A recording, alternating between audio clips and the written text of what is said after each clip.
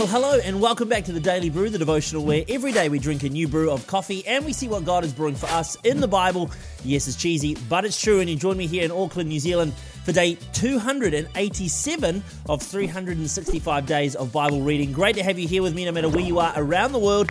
Spotify, Apple Podcasts, YouTube, and all of our other platforms, a massive welcome to today. And it is another set of 7 days, which means congratulations are in order. You've made it another week through the Bible reading plan. Great to have you here with me today. Let's have a look at what scriptures we're going to be reading today, and then we'll get into our coffee, our super store-bought can or bottle of coffee.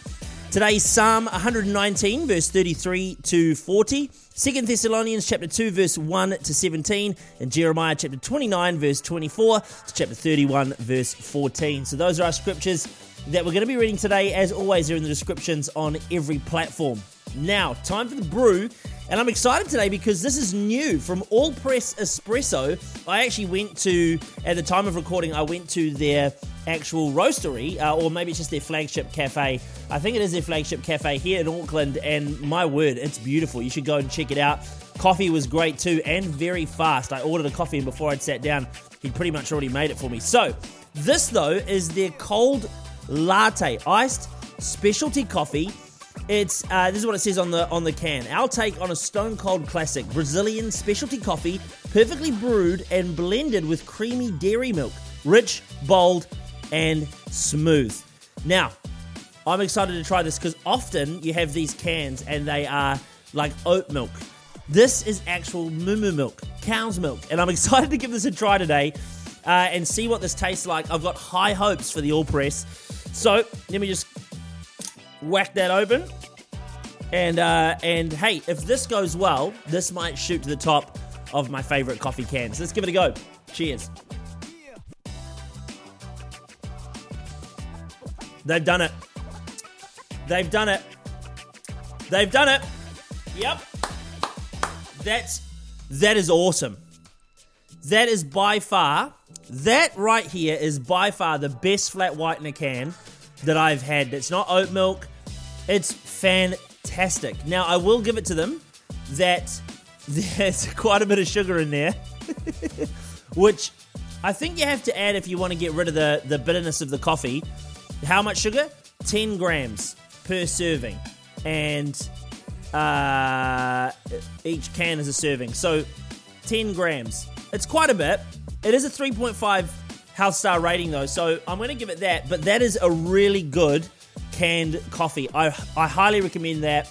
You should definitely give that a go. I thoroughly like that. I'm going to give that 10 out of 10.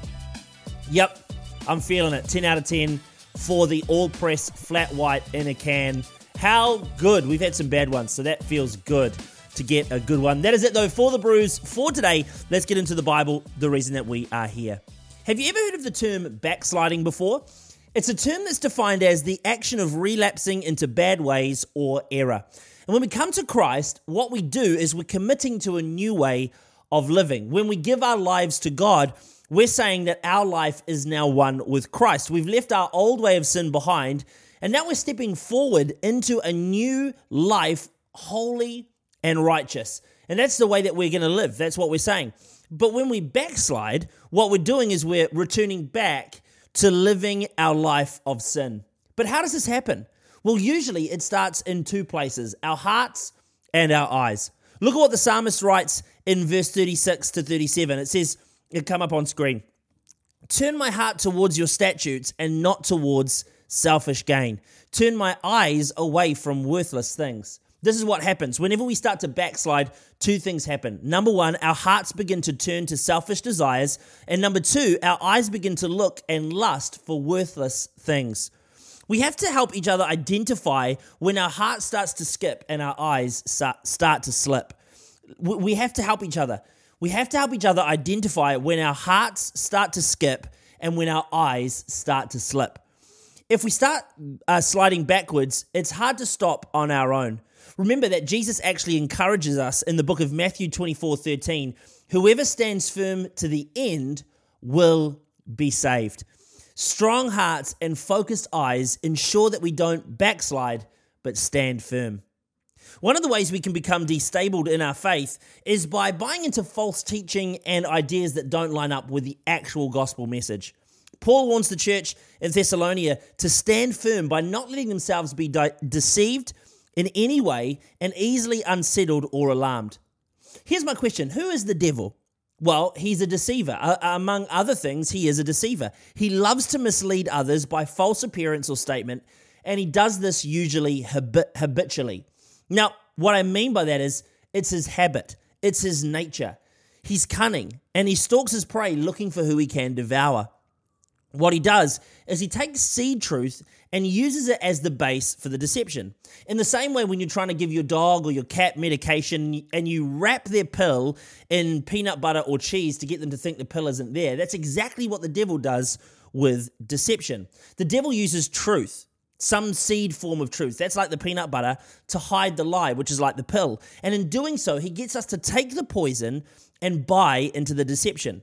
When we've been deceived for a period longer than a few days, we start to begin to live in that deception, the darkness, and the confusion, having false ideologies and theories about who God really is.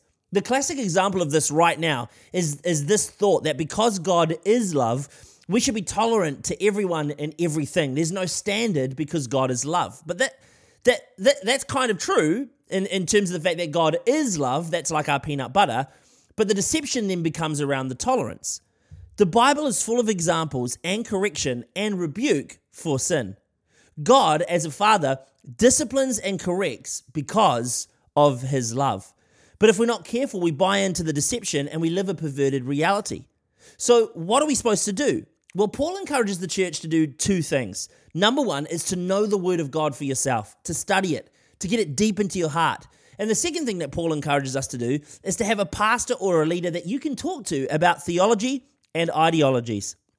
What we have to do, guys, is we have to stay on guard and ready for the deception that comes our way. If we're going to stand firm in our faith, then we need to remember that we're not actually alone. The battle we face for our faith is not one that God expects for us to do on our own. God designed us to be in a strong, rich, healthy community. There's both safety and strength in relationships.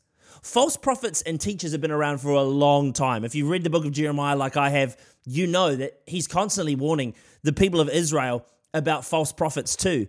Unfortunately, for Israel, they buy into them hook, line, and sinker. In response to Jeremiah and his prophecies, he actually gets four things that Israel could look forward to in the context of community. This canned coffee gives me hiccups. I don't know why.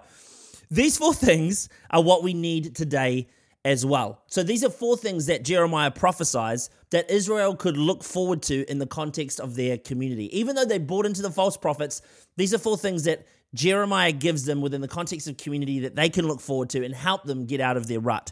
Number one is worship. The second thing is growth. The third thing is strength. And the third thing is leadership. Worship, growth, strength, and leadership. These four things found in community adds to the strength of both the community itself and the individuals who call that community home. The reality is we need community. We need each other. We need community and we need each other. It's not about community based on race or identity, but it's community based on the kingdom of God. The name of Jesus is what we unify and rally around. And when we worship him together, we grow together. And when we grow together, we get strong. And when we get strong, we follow leadership and we can make a difference in the world around us. We need community. All of us need a Christ-centered community. And we need to help each other from going in the wrong direction into brokenness, despair, and hurt. 3, 2, Verse of the day. Verse of the day today, Jeremiah 31:3 says, "The Lord appeared to us in the past, saying, I have loved you with an everlasting love. I have drawn you with unfailing kindness." God's love for us is an everlasting love. Even when we stuff up and we fall short, we still need him. We need his correction and discipline, especially when we fall short of his glory. That's what we find in an everlasting love.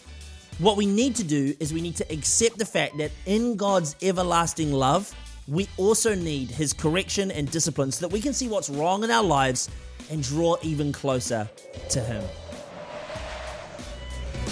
And that is it for the Daily Brew today, day 287, 287 days of 365 days of Bible reading. I'm praying for you, as always, that as you read these scriptures, God would speak to you and reveal more of himself to you. That is it, though, for today. A massive thank you no matter where you are around the world. Thank you for joining me on Spotify, Apple Podcasts, YouTube, and all of our other platforms. I'm praying for you. Have a great rest of your day. Tomorrow, we start Tea Week. Annalise is going to be back with a brand new week of Tea Week. So I will see you in 7 days back here on the Daily Brew. Until then, though, if it's the start of your day, have a great rest of your day. Unless it's sleep time, good night, sleep tight, and we'll see you back here tomorrow for another day of the Daily Brew. Go buy these all-press espressos. They are good.